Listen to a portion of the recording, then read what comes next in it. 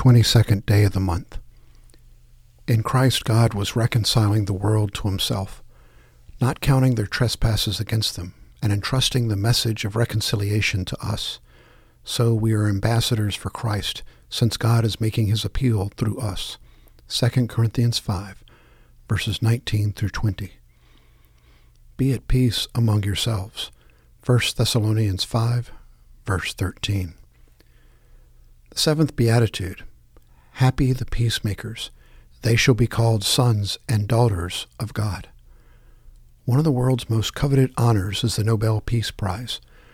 And one of the world's most popular prayers begins, Lord, make me an instrument of your peace. How ironic, then, that we seldom think it is our calling to be peacemakers. On day 8, we looked at the nature of peace. But today we look at the mission given to us to bring about reconciliation wherever we encounter alienation from God or discord between humans. Do we too often assume that our assignment is to stay out of it when we encounter strained relationships? Sometimes that may be true, except that always we are to pray for reconciliation, and always we are to avoid any action that exacerbates the problem, particularly the carrying of tales from one side of the conflict to the other, and participation in gossipy misrepresentation and exaggeration, both of which fuel the fires of animosity. But peacemaking is more than passivity. God actively engaged in peacemaking in the Incarnation.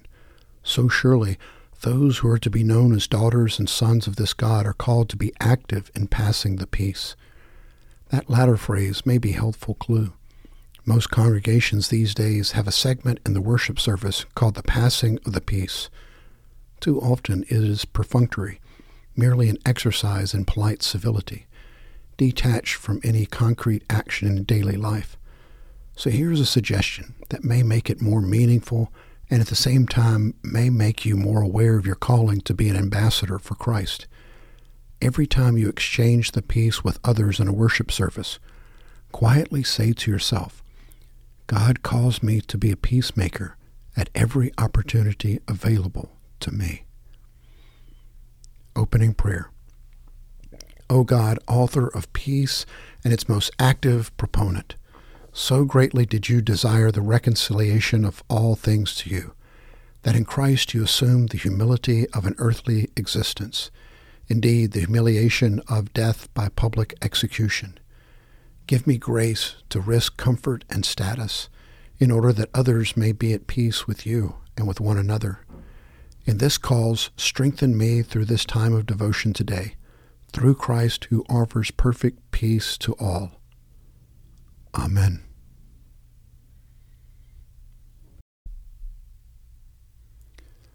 Psalm 122. When they said, let's go to the house of God, my heart leaped for joy. And now we're here, O Jerusalem, inside Jerusalem's walls. Jerusalem, well-built city, built as a place for worship. The city to which the tribes ascend.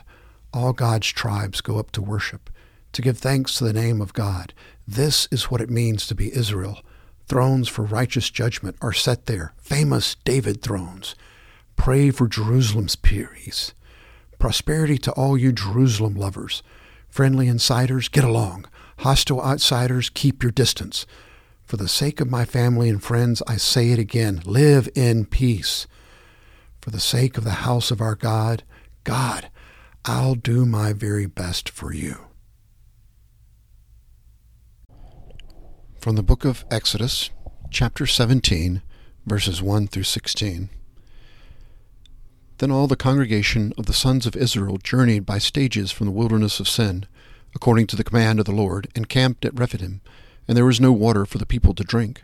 Therefore the people quarreled with Moses and said, Give us water, that we may drink.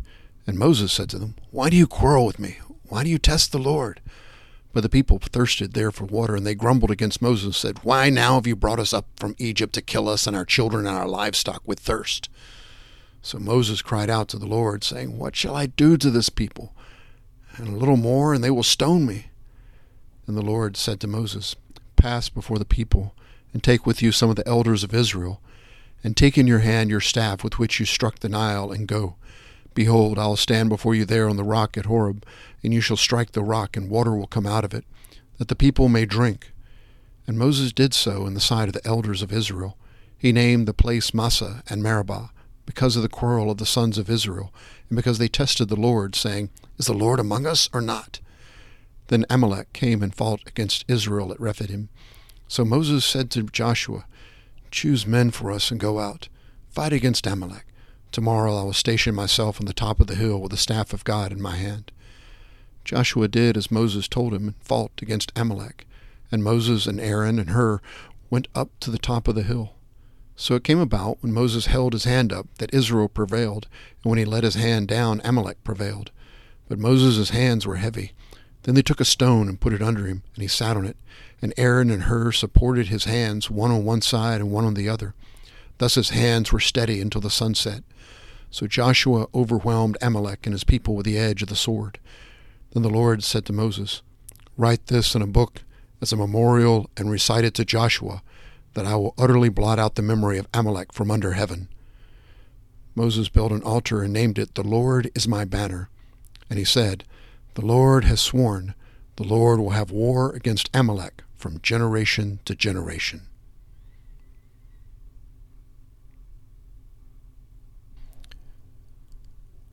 First Peter chapter 4, verses 7 through 19. The end of all things is near, therefore. Be of sound judgment and sober spirit for the purpose of prayer. Above all, keep fervent in your love for one another, because love covers a multitude of sins. Be hospitable to one another without complaint. As each one has received a special gift, employ it in serving one another as good stewards of the manifold grace of God. Whoever speaks is to do so as to one who is speaking the utterances of God. Whoever serves is to do so as one who is serving by the strength which God supplies, so that in all things God may be glorified through Jesus Christ, to whom belongs the glory and dominion forever and ever. Amen. Beloved, do not be surprised at the fiery ordeal among you, which comes upon you for your testing, as though some strange thing were happening to you. But to the degree that you share the sufferings of Christ, keep on rejoicing, so that also at the revelation of his glory you may rejoice with exultation. If you are reviled for the name of Christ, you are blessed, because the Spirit of glory and of God rests on you. Make sure that none of you suffers as a murderer, or thief, or evildoer, or a troublesome meddler. But if anyone suffers as a Christian, he is not to be ashamed, but is to glorify God in his name. For it is time for judgment to begin with the household of God. And if it begins with us first, what will be the outcome for those who do not obey the gospel of God? And if it is with difficulty that the righteous is saved, what will become of the godless man and the sinner? Therefore, those also who suffer according to the will of God shall entrust their souls to a faithful Creator in doing what is right.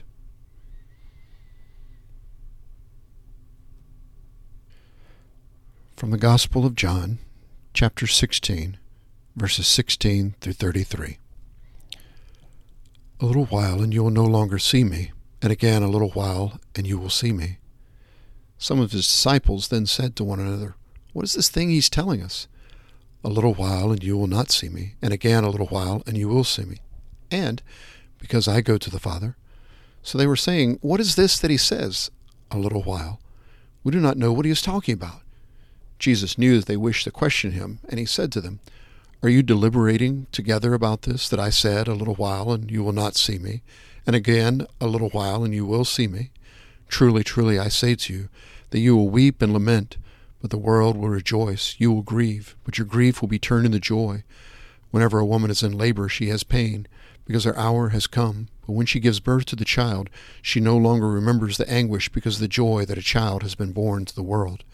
Therefore, you too have grief now, but I will see you again, and your heart will rejoice, and no one will take your joy away from me. In that day you will not question me about anything. Truly, truly, I say to you, if you ask the Father for anything in my name, he will give it to you. Until now you have asked for nothing in my name.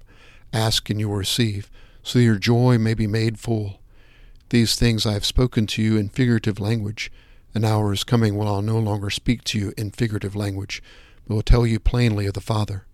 In that day you will ask in my name, and I do not say to you that I will request of the Father on your behalf. for the Father himself loves you, because you have loved me and have believed that I came forth from the Father. I came forth from the Father and have come into the world. I am leaving the world again and going to the Father."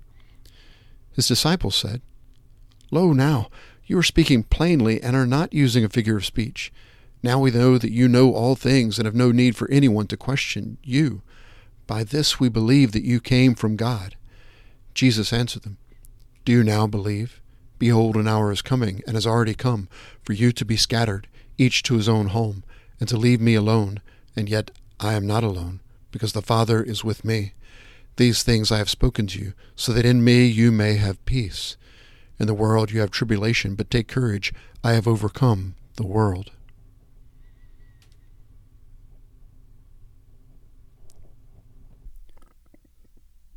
Prayer for Saturday. Prepare our hearts, O Lord, to join together with your whole congregation, to praise and serve you. Reveal your presence to all who will gather in adoration and self-offering. To those who cannot for good reason go gladly into your house, give your strength and consolation, that they may know of the concern of their communities of faith. Make us receptive to your word for us, and enable us to know and do your will. Bind your people together in a shared faith, a common witness, and compassionate service to the world, through Jesus our Savior. Amen. A prayer for those who have relapsed. O God of all mercies and comfort, who helps us in time of need, we humbly ask you to behold, visit, and relieve those who have relapsed for whom our prayers are desired. Look upon them with the eyes of your mercy. Comfort them with a sense of your goodness.